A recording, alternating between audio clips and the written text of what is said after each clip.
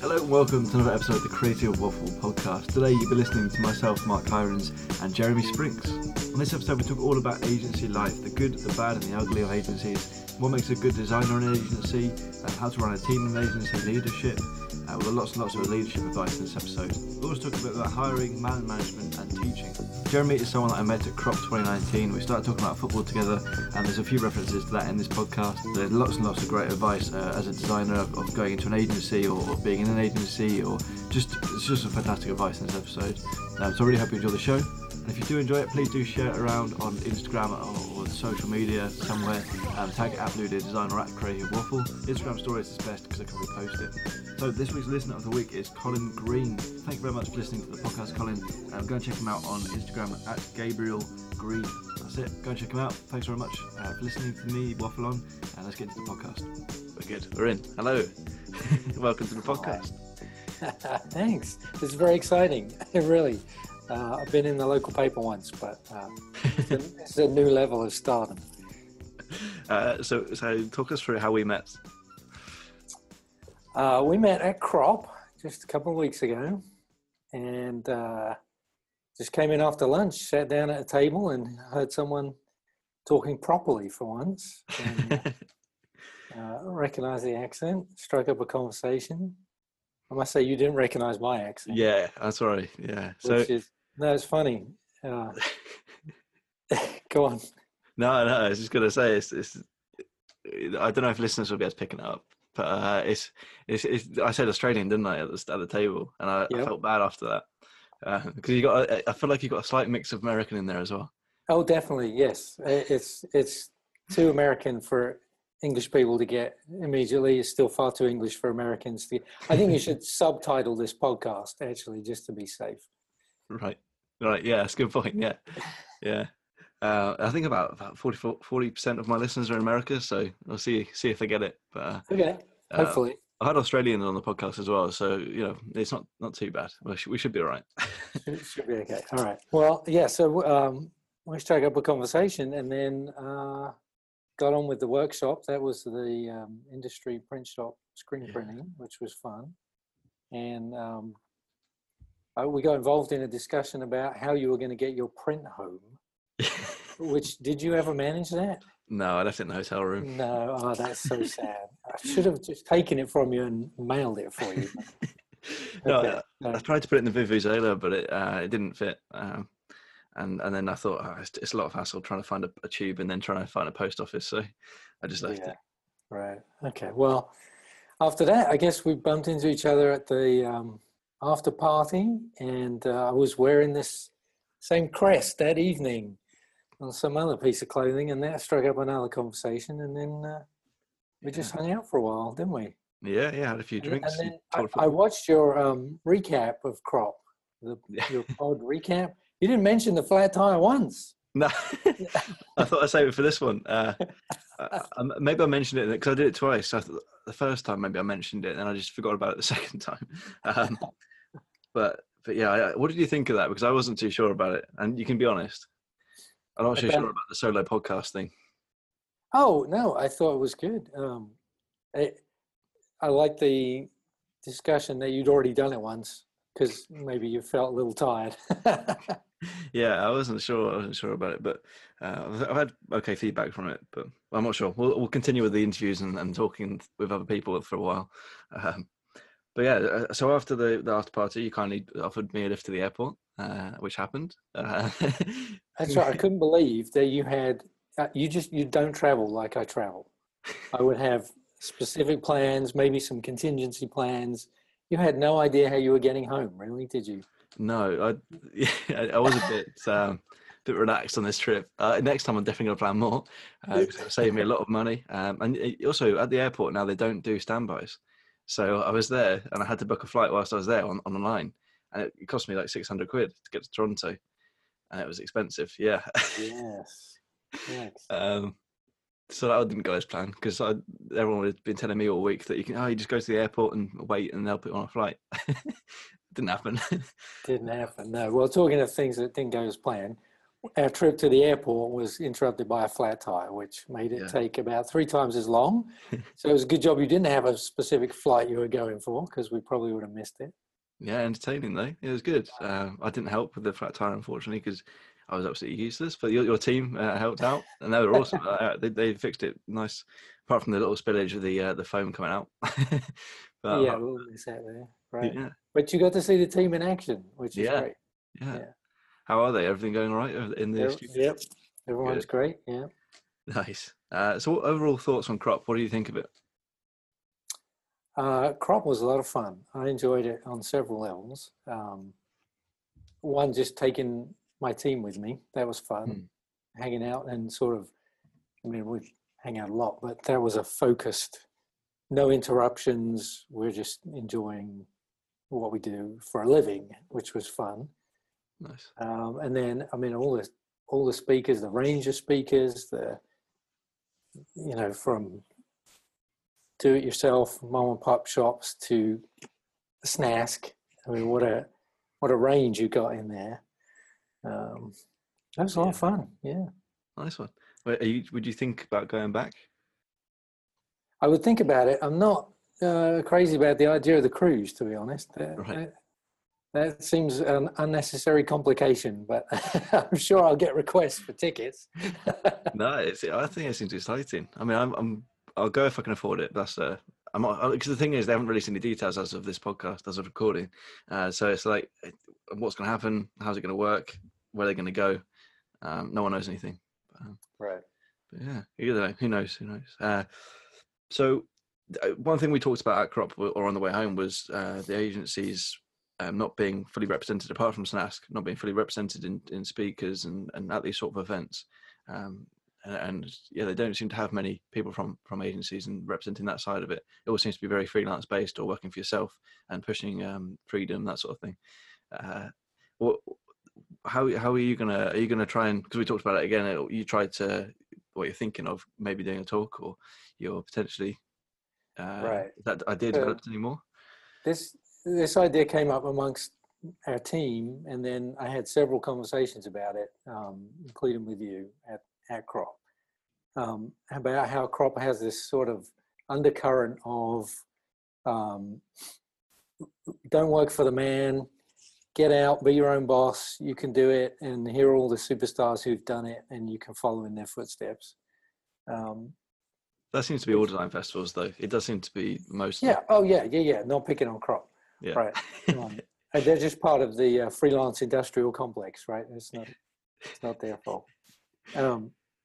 But I've been to them in the past where that has excited me and maybe, inspired me, and I want to do more things. But I have to say, my reaction this time was, wow, what's wrong with agency life? It's so good. And amongst the team, we were talking about it and saying, hey, it's great here. Why would anyone want to go on their own and have to do all this stuff? All the extra work you have to do. And so we were thinking, we should get on the speaking circuit and defend the agency. The agency isn't as bad as all that. But it's interesting. I think the team pointed this out to me first, but the end of the whole 2 days was Snask, was glorifying an agency. So we haven't totally lost that. They're very special, though, aren't they? They're a different type. So another level for sure. Yeah, stratosphere. Yeah. What would you? Are you gonna do a talk? Are you gonna do one next time, or are you actually gonna go through with it? Well, we'll see, won't we? It's on our list of great ideas we have, the things we should do. But I think there's a little bit of potential there. The issue I think about, though, is who I'd be speaking to. Right? So if I'm actually talking to the audience who wants to go freelance, it's the wrong audience, So I guess if we find the right venue, we find the right opportunity, we might put something together. I'm going to be honest, I don't know what that audience that is. I mean, do you think it is more freelancers and people that want to work for themselves in the sort of Crop audience, or I don't know. I didn't get a good read because I'm not super social. I didn't meet everyone there and like write down where they're from and what they do and all that kind of stuff. And maybe Crop has some demographics or something, but Yeah. But the amount of enthusiasm for the things we saw made me think that people would like to be the people they see, you know. Yeah. I bet there was a lot of people working in agencies or junior designers or a lot of design students there as well. I met quite a few design students at Creative South actually. But yeah, anyways, talking about yourself, who are you? You haven't done that bit yet. Who are you? What do you do? And yeah, talk about yourself. That's right. Yeah, small details. Yeah. So my name is Jeremy Spinks, and I'm currently the creative director at Bow Stern, which is a marketing creative firm in Tallahassee, Florida. And a little bit about me, I graduated from the University of Reading in 1996 with a BA in typography and graphic communication. I grew up and lived in Essex. Nice. So, and then immediately upon graduation, I moved to Florida. While I was at university, I met my wife, and she's from over here. And so when the question is, you can live with the woman of your dreams forever, but you have to move to Florida, is that okay? And the answer is yes, absolutely. So I was on the plane immediately, and I've been here ever since, hence the issues with the accent. Have you ever been to Australia? I have not been to Australia, no. I do pull an Australian accent sometimes, but I'm not going to do that. I just wonder if they would recognise it as not Australian. Do you think they would pick it up? Well, I have been asked whereabouts in Australia I'm from by an Australian, but it was on the phone. Okay. So it's hard to say. Yeah. Sorry, I interrupted you. I just thought I'd put it in there. That was fine. You'd be surprised how much my accent is a topic of conversation still. So after university, you meet your wife and then moving over to America, What happened? So this was 1997, right? So the internet was a mere infant, and I was able to get a couple of different jobs doing web stuff because no one else knew what they were doing. And I ended up getting in at an agency in Tallahassee and spent 13 years there. Became the studio director for the web department. And so did that stint, but in many, many ways, that agency was the sort of place you would want to leave. It did many things wrong, right? So I have that experience. Then I did a little bit of out on my own time, mainly out of necessity, because I had a non-compete in my contract, which was troublesome. So I had to establish my own thing and do it in certain ways to get around the legal issues. And almost as soon as my non-compete was over, I came on board at Bow Stern, which is run by and owned by some good friends also from the previous agency who got out earlier than I did. Okay. And had that same formative experience of, a place that didn't do it properly.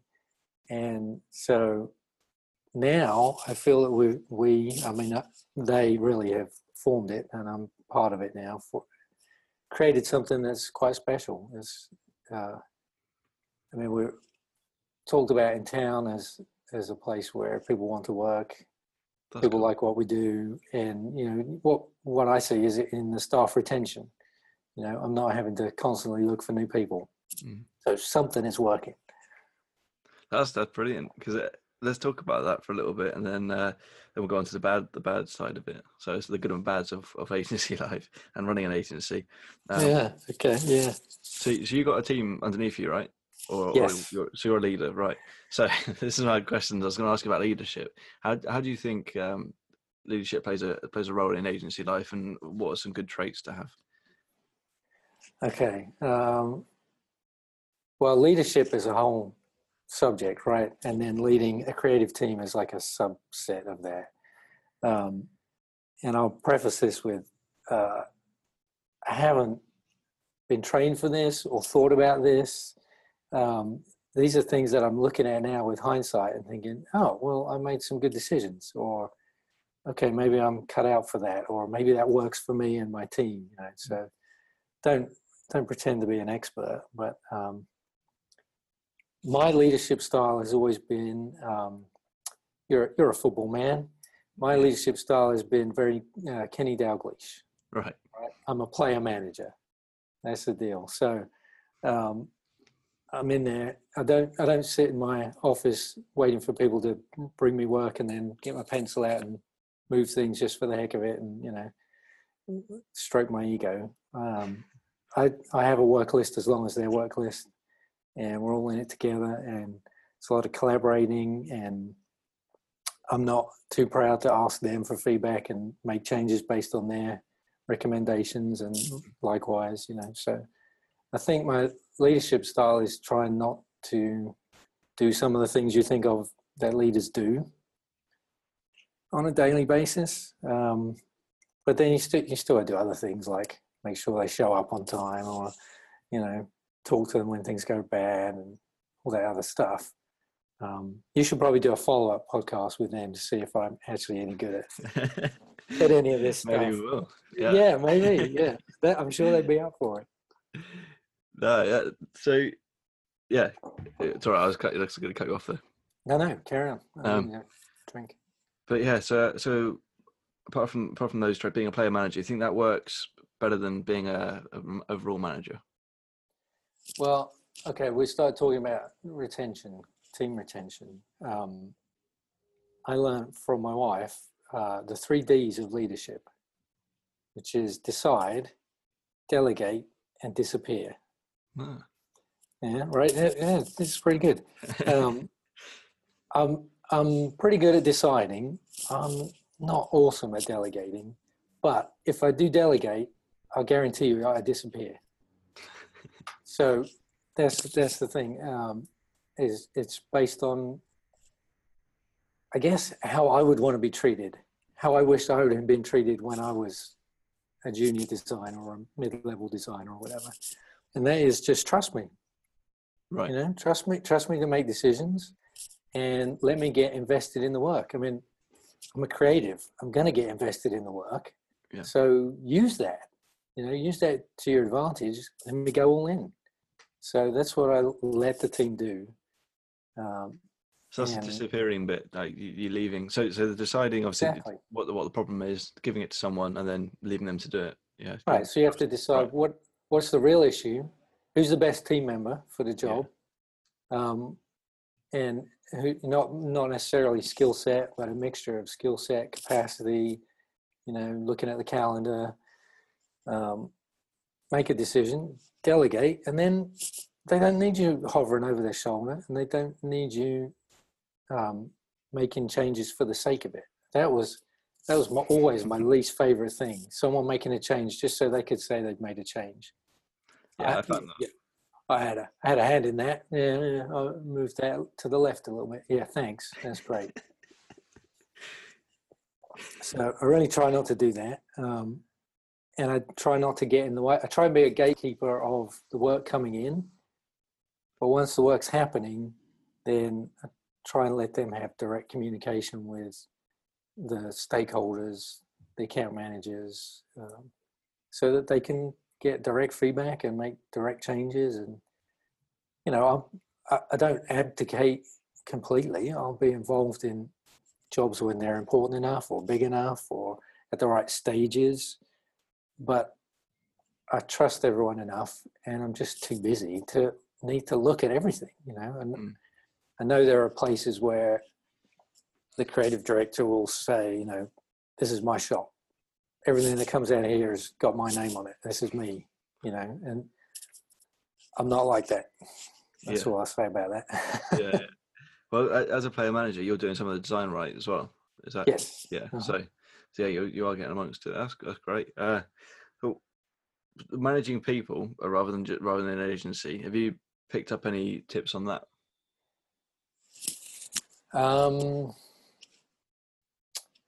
How have you dealt with any bad situations or any problems?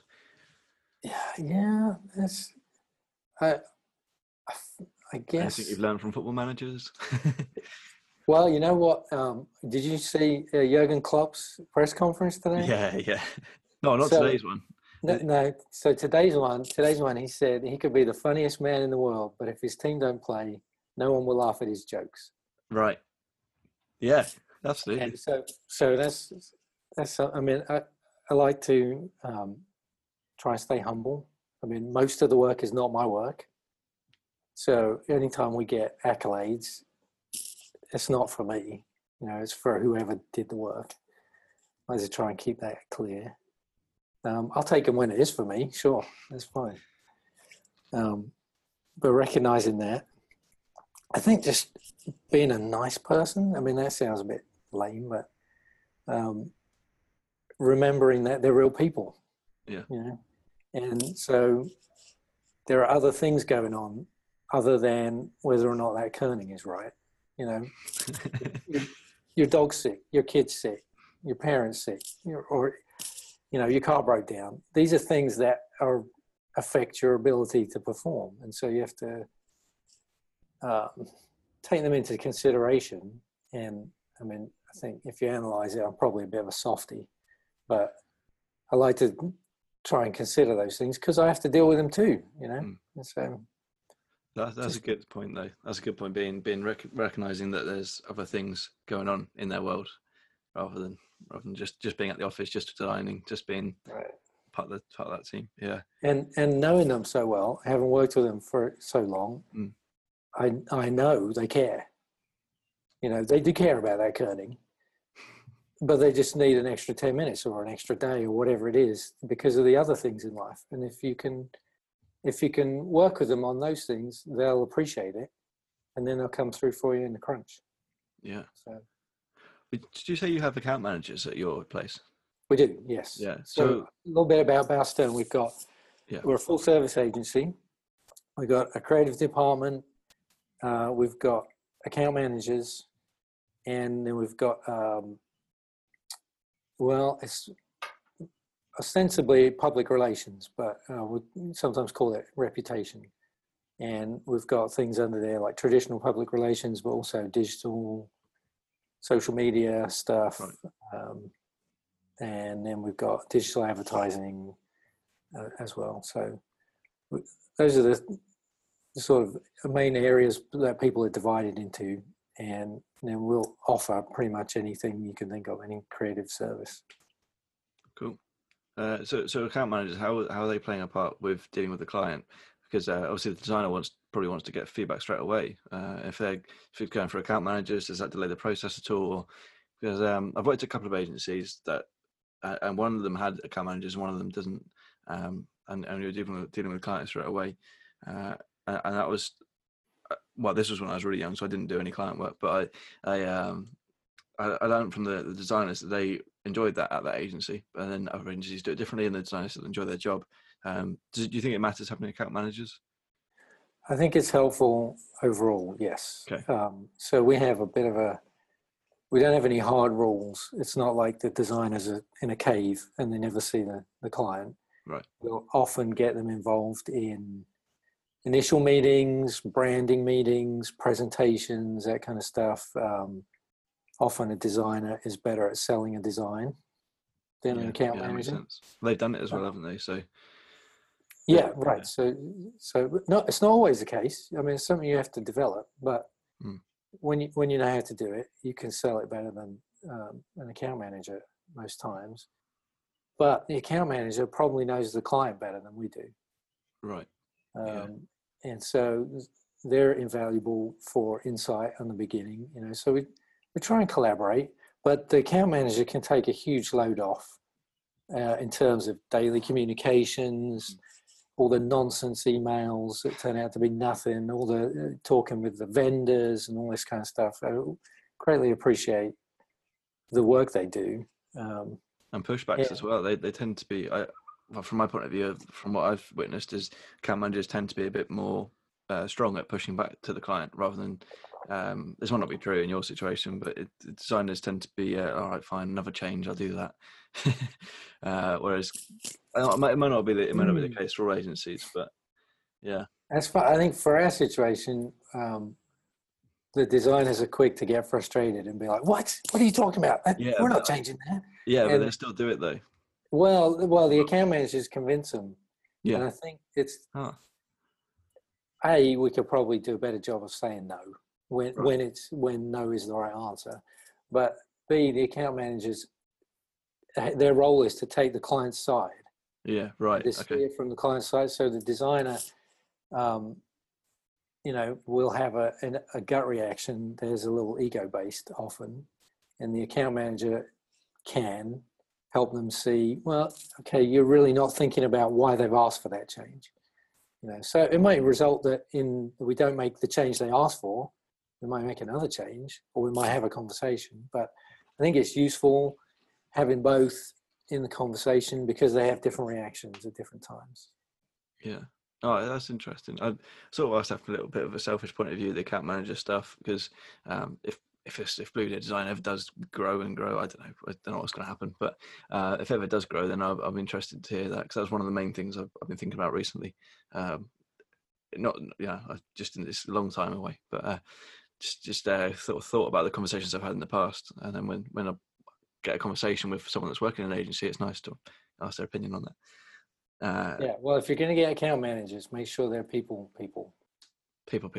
Okay. Yeah. Right, because that's their frontline job. Right, is just to do the peopling. Yes. Yeah. And we appreciate that, because we're not all unicorns. Some of us just are good at designing and working in that realm, and we don't necessarily do all the peopling. So that's I think the biggest benefit, certainly to the company, not necessarily to the designer, but to Bear Stearns as a whole. This is how we create relationships with our clients, and they stay clients because we have ongoing relationships. We can do great work, and maybe the situation is that was the end of it. We didn't fail, we succeeded, but that was the conclusion of the project. But if we have a good relationship, there's a more chance that another project will come up. If it wasn't sitting around, next time the opportunity comes, we won't be only first of mind, but we will have just been talking to them about their kids or some other connection, and I think that's valuable. Yeah, that's important to be a people person, though, especially when you're thinking about bringing new people into the agency, you can connect with people. So, do you hire them personally? Are you speaking to the people that are being hired? I would be hiring the creative team, not the account managers. Yeah. So yeah, I've sorry, that's what I meant. Yeah, I've hired everyone who I've got with me currently. Yeah. Brilliant. So, what do you look for then? What are they looking for? People that are going to work with the team that you've got already, and then they're being sort of people. So that's interesting. We've evolved our recruiting somewhat to where almost we're not interested in your portfolio as much as can you get on with everyone who's already here, because we're so interested in keeping this team going. Yeah. Turnover is a killer. Yeah. And so I'm really interested in not doing that. That makes my job harder.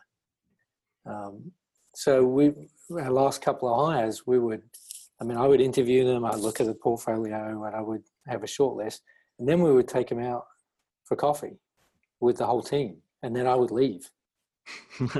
and then it was good for them too, because they can ask questions without the boss around, Yeah. But also the team can put them through the ringer. And that's a really good way of doing it. If we've got to spend significant amount of time with this person, do we want to? So it's very useful from that regard, because we're pretty sure when we hire someone that we're going to get along with them, and then from there we can teach them what they don't know. We can polish their skills. We can invest time in them, because they're people we want to be with. That's a really good way of doing it, actually, taking them out for coffee and then just leaving them with the team. That's fantastic, actually. Yeah. That's smart, because I've heard that from other design agencies as well. Do you know Dixon Baxi in the UK? No. No, okay, fair enough. every American designer I speak to, I know you're British, but like, they never heard of them. They're like the biggest design agency in the UK. Yeah, for most intents and purposes, I am American, so no.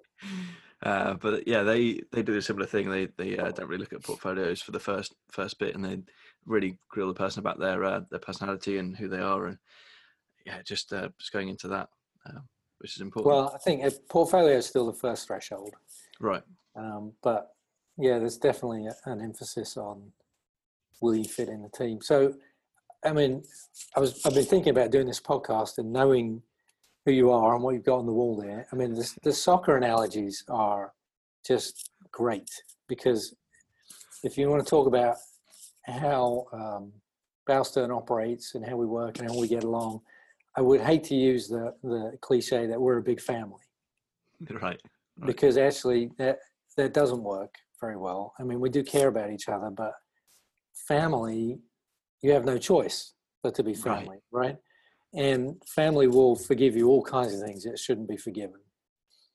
And that's not how we are. We're more like a team.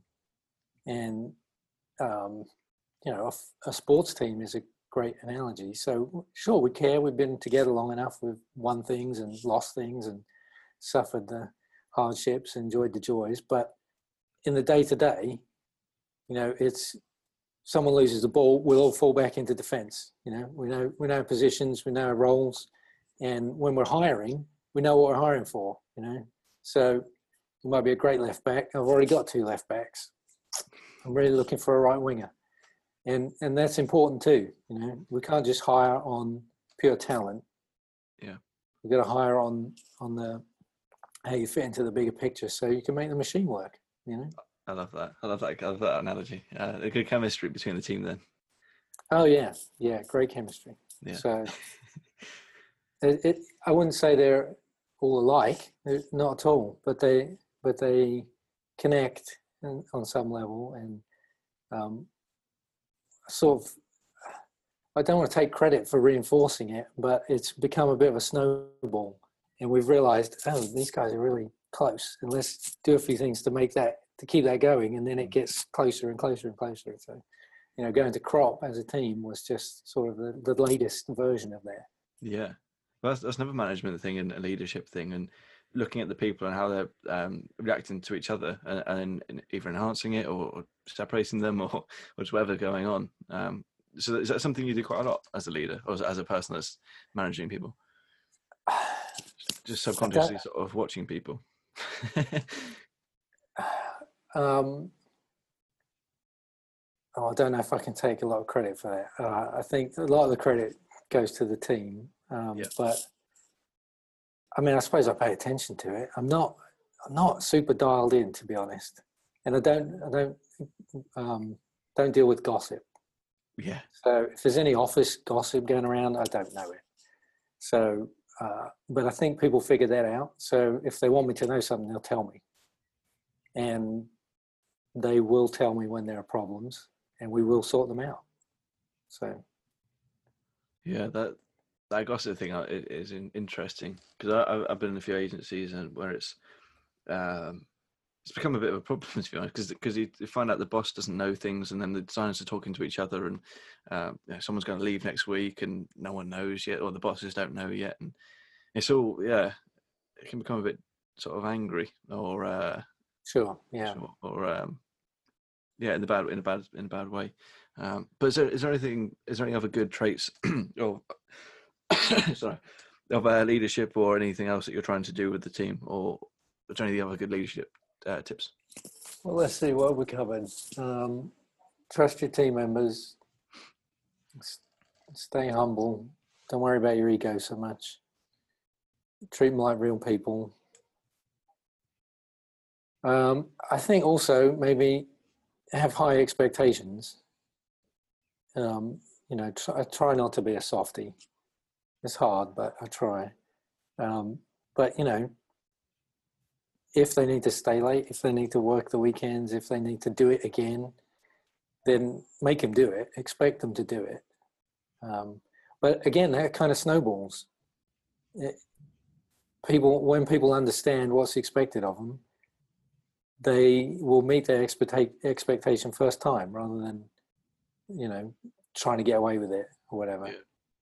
So. Yeah, that's a good point. Is there anyone that you've been managed by that's done a really good job? Done a good job. It sounds like there's loads of people that have done a bad job now. Yeah, that's a question that threw me for a loop. The first creative director I worked for, this is just going to be horror stories now. He was a nice guy, but he could only work in the last 2 hours before a deadline.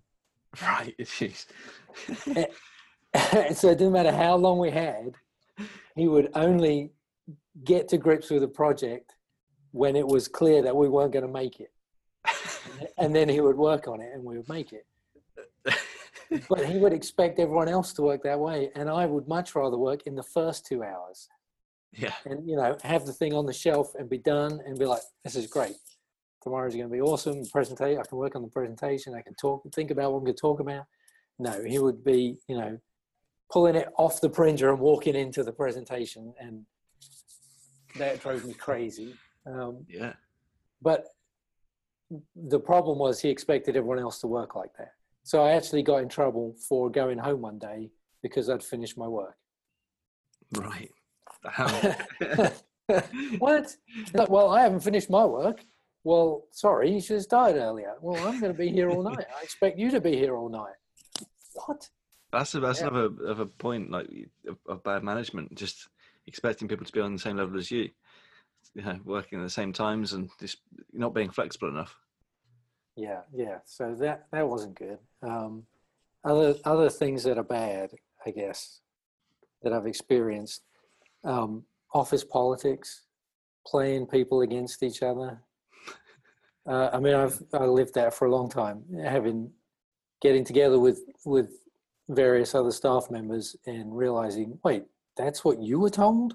That's not what I was told, or just crazy ways of playing against each other. Which is so, to go back to the soccer analogy, why would you ever, tell half your team to play one way and the other half to play another way? You're never going to win like that. It's crazy. So that was really bad. I had one boss for a while who liked to, he was touchy-feely. That's not good either. Yeah, I can relate. I know someone like that.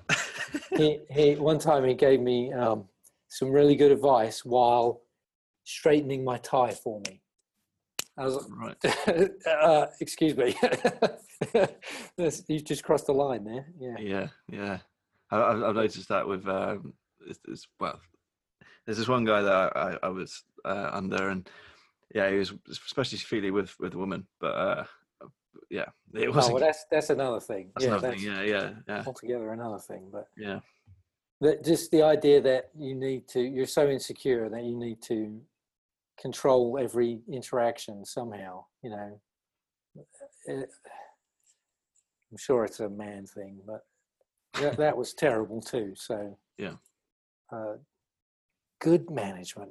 I'm trying to, honestly, I guess we're going to do loads of bad management in a minute, but the good else to sum up the good stuff. I do have to mention Tom and Kelly, the owners of Bear Stearns. Yeah.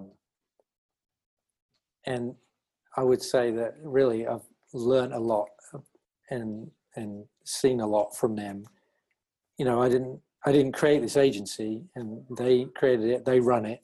I've been here for explosive growth, so I like to think I've had some influence, but they're the ones who come up with the policies like in the summer, you get every other Friday, I was going to say off. You don't get it off. You're excused from being in the office. Yeah.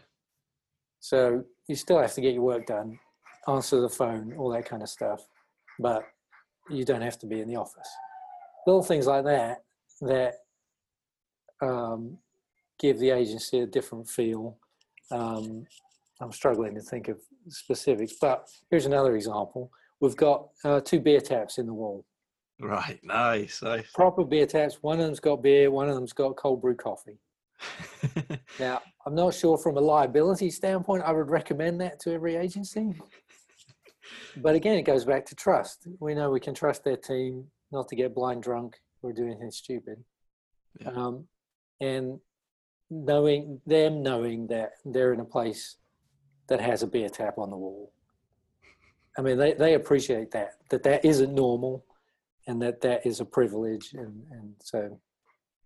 Have you got any other things like that, like the sort of the slide in the startup game? Like people have slides in their offices, which is just crazy. I think that's one of the worst things to get in an office, a slide. What are you going to do with that? I've not heard of that one. No, we don't have a slide. We do have a putting green. Okay. So that's one wing of the office is just carpeted in the fake grass. nice. And the account managers have their desks there, but as it ends, there are no desks, and we do have an actual hole with a flag and some putting green. We have a dartboard. We have the beer taps. It's definitely those small things that go a long way. Like those, and then maybe the putting green's not small, but the dartboard and the other stuff, the things that don't need to be there but are there, they definitely help being an agency. Well, they do two things. They help. I mean, we do putt occasionally. We putt more than we throw darts, actually. But they also give a good impression to people who walk around. Yeah. So they're multifaceted in that way. Yeah. So let's talk. Actually, anything else on the good topics? Anything else on the good leadership or good being? Or how about from a designer's point of view? What's it like being? What would you like as a designer in an agency? What's the best thing that you could get? Well, I think a lot of the things that we have here, we have support. We have a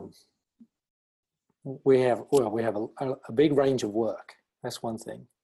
So we don't have one anchor client that we do the same ads for every month.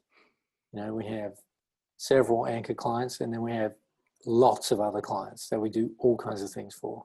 Some that just come and go, some that are here for a long time that have evolving needs. So variety, that's a good thing. Yeah. I imagine that's quite important if you're coming into the same place each day and you're not designing the same thing each day, so it's not a repetitive. It's not starting the clock and exactly the same day each time. You're coming back and sitting down at the desk, but it's completely fresh. There's something new.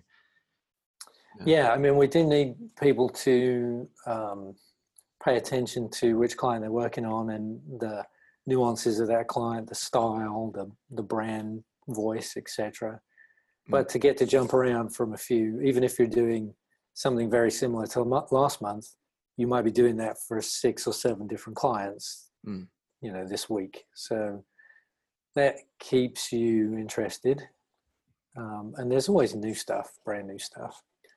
And I think just being able to have ownership, being able to say, I did that piece rather than I did the pre-press check on that, or, I made the PDF that went to the printer. No, I designed that, So that is good.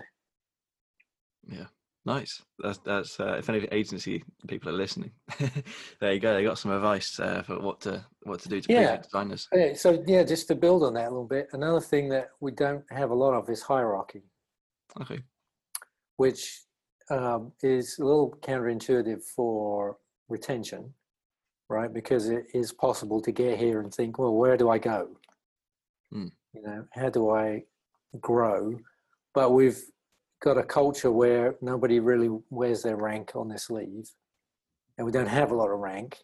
Your rank is naturally attained by being who you are in many ways, right? If you want to lead people, you can be a leader in the studio or in the account management department just by being good, and then people will look to you for advice and you will become a leader. Nice. We still are able to advance salaries and give people changes of title, but those titles don't come with, junior designer doesn't mean all you do is make the PDFs that someone else designed, right? I mean, you're still as much invested in the work you're doing as the senior designer or the creative director. So Yeah. I think that's important to keep people interested. I understand you got to do some time in the trenches. You got to do a little bit of grunt work, and I give out my share of grunt work to these guys. But there's nobody who's only doing the worst jobs. So that's another thing that might be different to a typical agency. I don't know. That might be more common, but that's what we do. That's good. No, that's good. Sounds like you've got a good framework going on, and you seem to have it almost nailed. Pretty much sorted. Yeah, better knock on wood that the whole team doesn't leave next week. Yeah, sorry. Got something to tell you. So let's talk about the bad stuff, because we like doing that in this world, like sharing negativity. What stuff have you experienced that you shouldn't do as a leader, or even just being part of an agency, as people telling you what to do?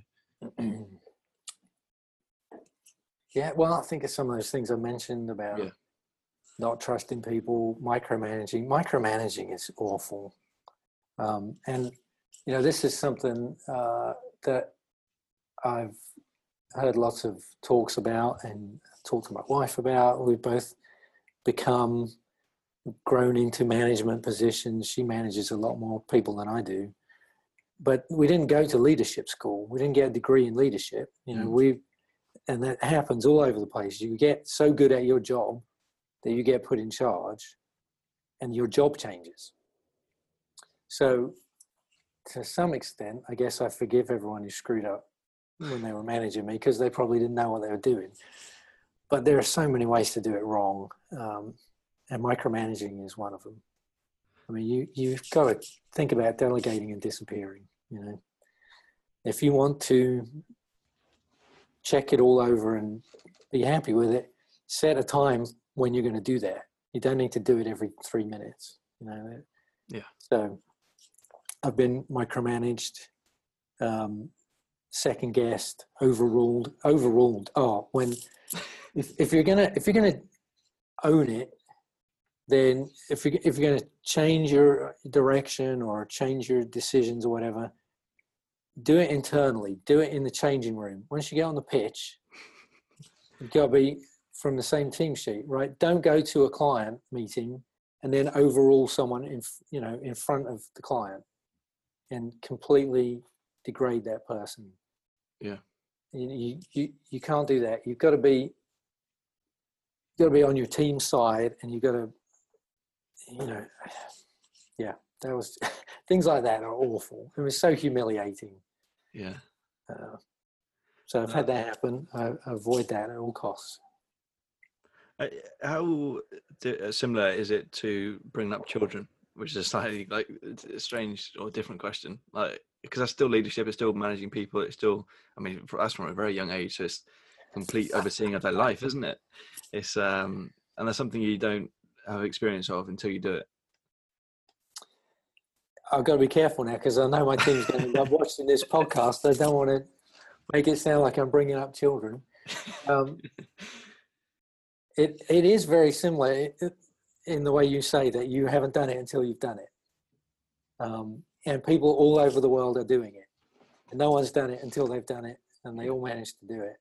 But not everyone actually does it well, as you can see from how people turn out, right? Yeah.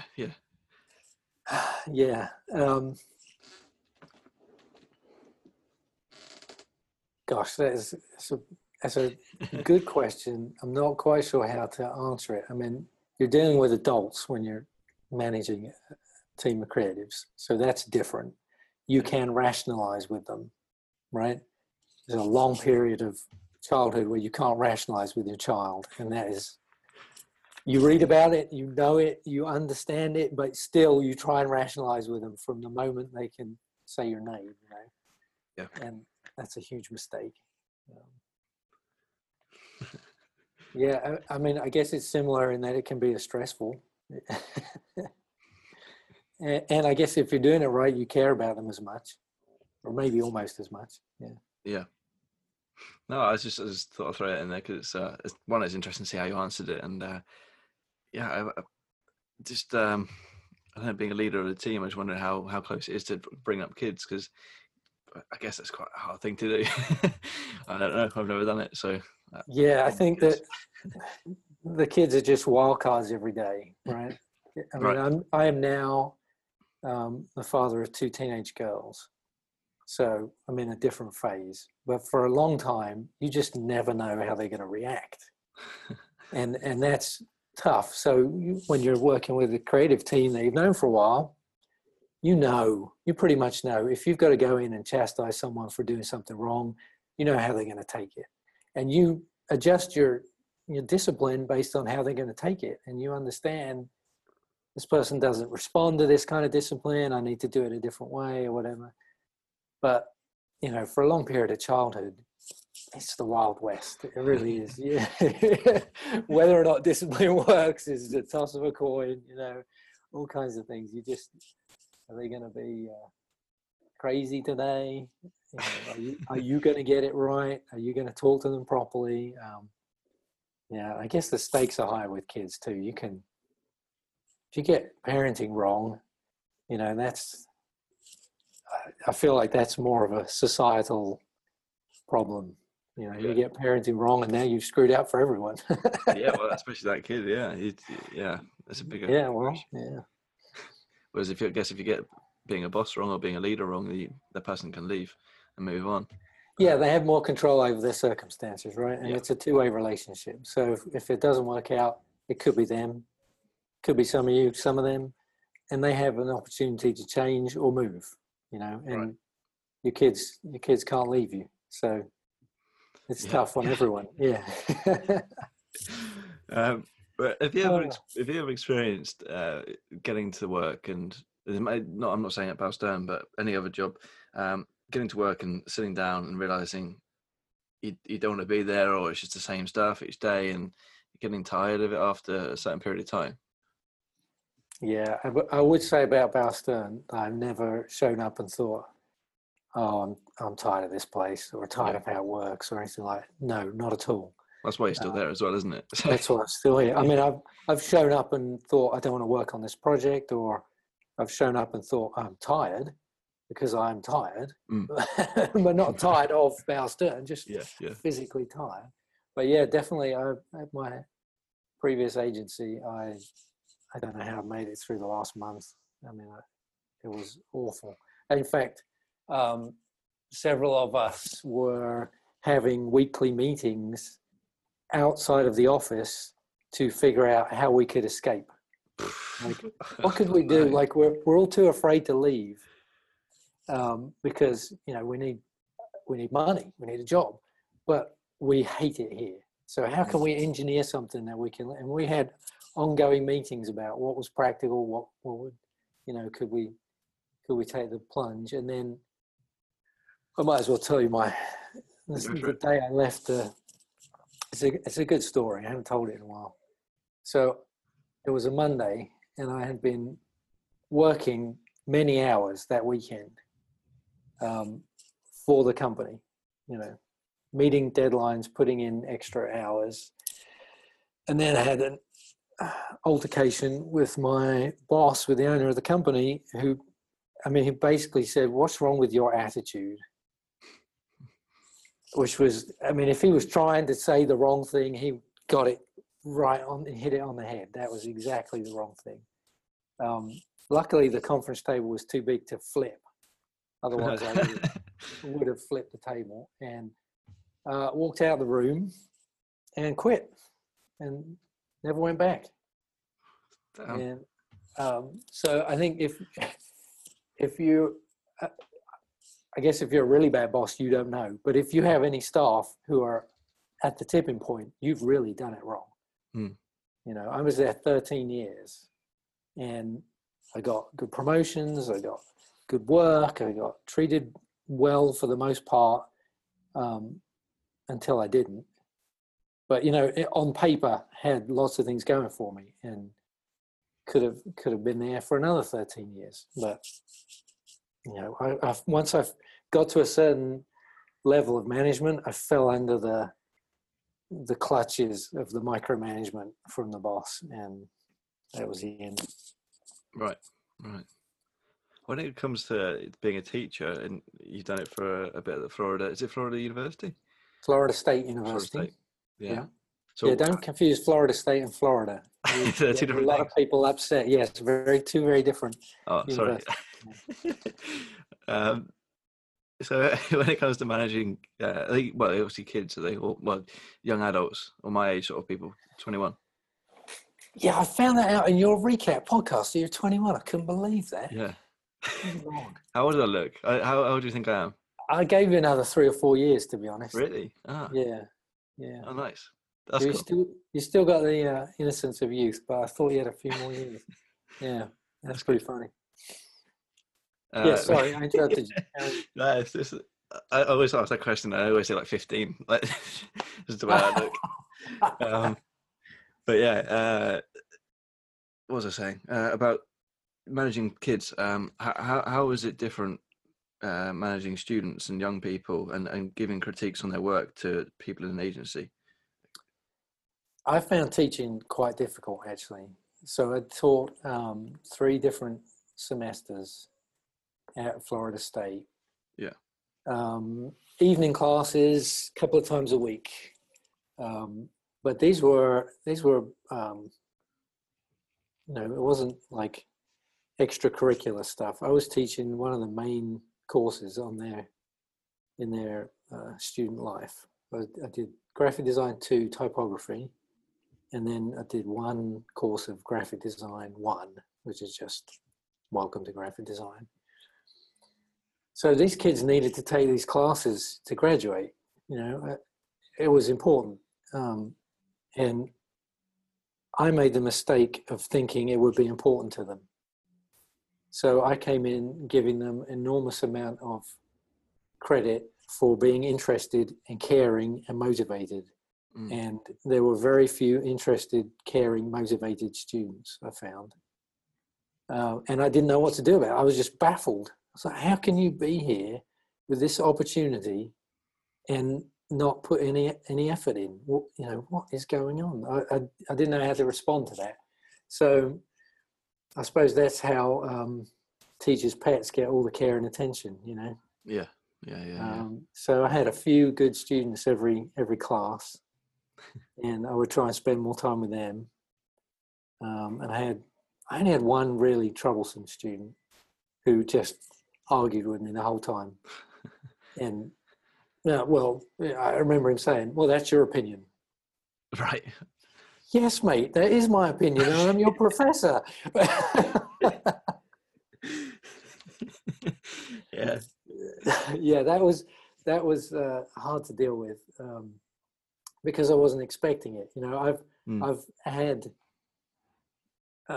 conversations with clients that have been confrontational about making design decisions, and I knew what I was defending, and I knew how to approach that, and I could say, okay, you have a different opinion, but I have an opinion based on something, so let's have an argument about it.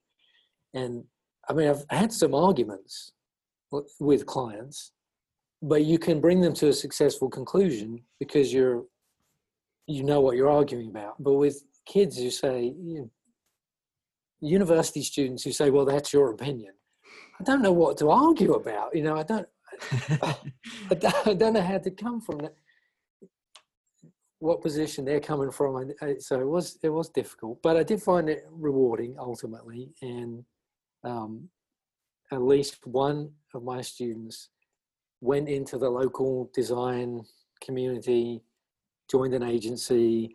I saw him at award ceremonies and things. I followed his work. He's now moved to Washington, D.C. So, I'm not saying I made his career in any way, but it's nice to see that. Yeah.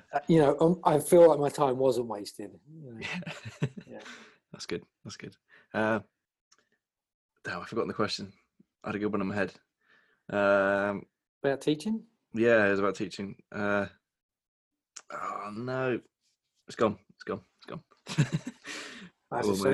We'll move on. Right. Yeah, sorry. Do you think you'll come back to it though? Do you think you'll ever go back to teaching? Yeah. I I would like to teach some more, and I would like to study some more. Actually, I could see myself going for a PhD one day. Nice. When I've been retired. You know, I do enjoy that. There is something slightly frustrating about academia when you've been working in the real world for a while, and then part of my between agencies, when I was doing my own thing, I was also working at Florida State, not teaching but working in the system, and the speed of academia is amazingly slow, very frustrating when, you know, your daily business life is just a long string of unrealistic deadlines, you know, and then academia has a meeting to meet about whether we should meet about the meeting. Yeah, I mean, I couldn't twiddle my thumbs enough. It was so crazy. But teaching, I really do enjoy. Yeah. I think that's part of what I like about being the creative director, is when I get involved, I try to impart some knowledge. I don't change it from red to blue because I like red. I would change it to red because it's more appetizing and we're designing something for food. You know, I like to try and make changes for a purpose, and I try and teach some things I know. And I think I'm still able to do that. It's difficult. You have to keep your game up. You know, if all you do is manage and you don't do any design, suddenly you don't know anything about what you're. The kids are teaching you tricks, so I try and keep my hand in. That's an important one, especially for university teachers. I had a lot of friends that have gone to university for design, and they've told me that, you know, their teachers aren't any good because they're just so far behind. They did it all when there weren't any computers, and they're just ancient compared to these kids who now are trying to learn Photoshop from someone that's never used it. Right. Yeah. So if you don't know Photoshop, don't teach it. If you know photography, or if you know some design concepts, you can teach them. But there's a bit of a trick. And the other thing is that they're teaching what they do know, so maybe they're teaching you Photoshop 4. Yeah, exactly. We had Corel Draw. We had Corel Draw at college, and oh man, and it was a similar situation where we only had 2 or 3 people actually interested in design, so then no one really cared apart from us 2 or 3 who actually knew that everyone was using Illustrator in agencies. And I started using Illustrator for most of my project work because, one, I knew it and it'd be quicker, and I knew that's what I'd be using. So it's just differences. Yeah, well, I've started to see, trying to pay attention to when I've started falling off, and the web people are talking about, we should be doing this, we should be doing it. Yeah. Why aren't we using SAS? And I get SAS, I understand it, I think it's brilliant. I just haven't used it, I haven't bothered to use it because I can still do it the way I used to do it. Yeah. You know, the things I adopt end up being the things I can't not adopt. And if I have a choice, then, like most people, I won't take the extra effort. Yeah, exactly. So that's another thing to leadership, I think, is recognizing that and making sure that if you're not going to learn it, make sure the team learns it. Right. You know, don't think you've made it and you're done, because everything changes all the time. So if you're not going to change, hire people who can change. You know, just keep an eye on that. That's a good one. In the interest of time, we've got to move on quite quickly from That's the true, yes. stuff. Okay, what's your best purchase under $100 or pounds? My best purchase? Yeah. Is this something you ask often? Should I have been prepared for this? It's not just around. Yeah. So, okay. Never seen the podcast. Yeah. I'm catching up, but I'm only like 2 in. So, best purchase under £100. Oh, dear me. That is very difficult. I'm completely stumped.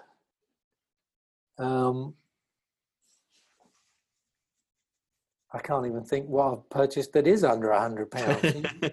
Absolute baller. He's Yeah, I think you need to adjust that for inflation. that's agency money.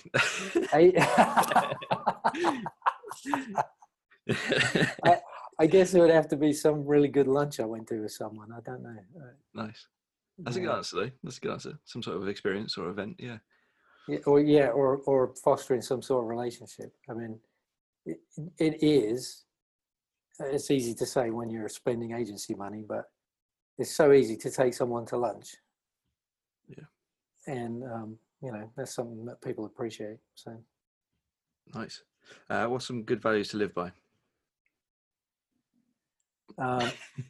You're not always right. In fact, you're probably almost never right. And if you start thinking you know something for sure, that is the time to start worrying that you're not right. Can you expand on that?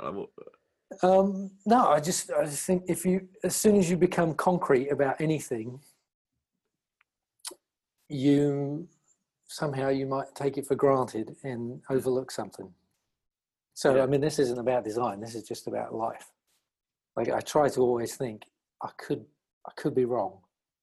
So not being black and white all the time. Yeah, it makes me sound very indecisive and a flimsy old person, but I just try not to get on a soapbox about anything, you know, unless it is kerning.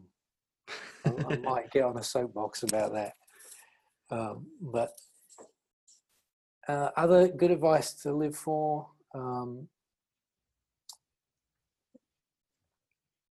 I think this is sort of general advice. Think about yourself when you're deciding what to do, but think about others when you're deciding how to do it.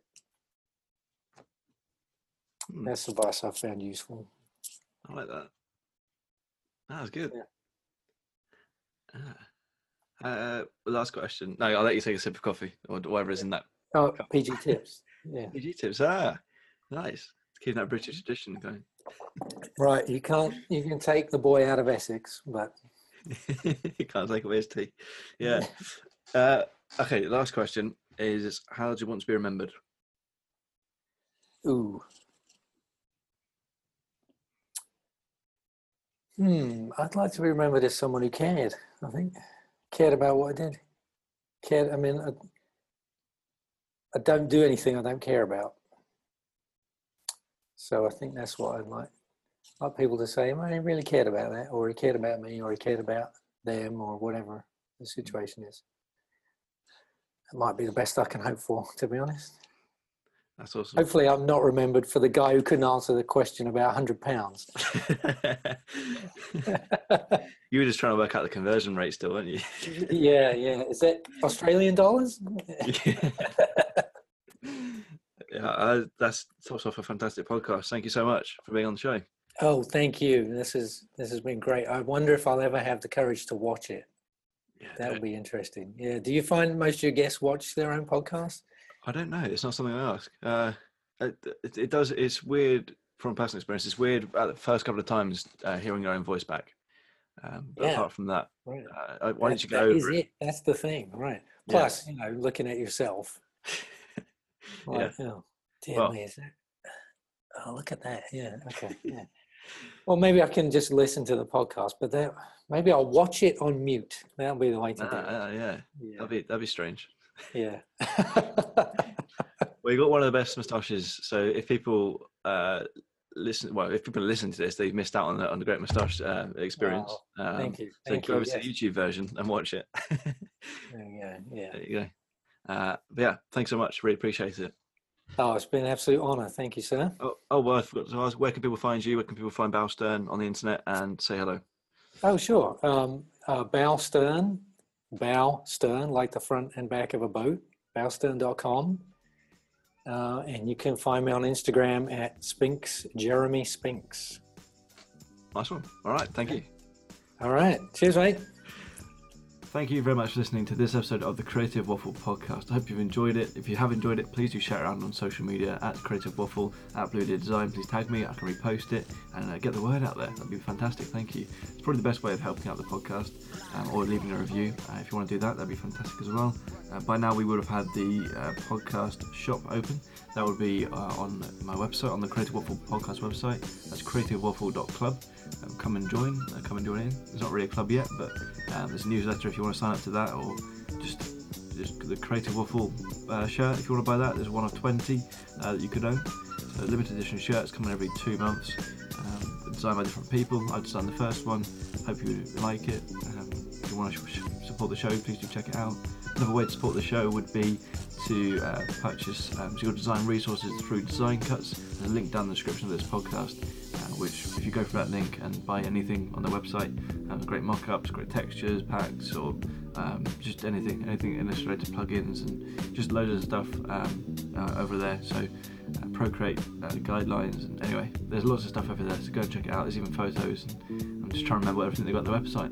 There's lots of cool stuff over there on Design Cuts. You can help the podcast out by buying something down below through the link of this podcast. Yeah, thank you very much. I'm trying to make this a living, so any of those options really do help the podcast. Thank you so much for listening, and I'll see you next week for another episode of the podcast.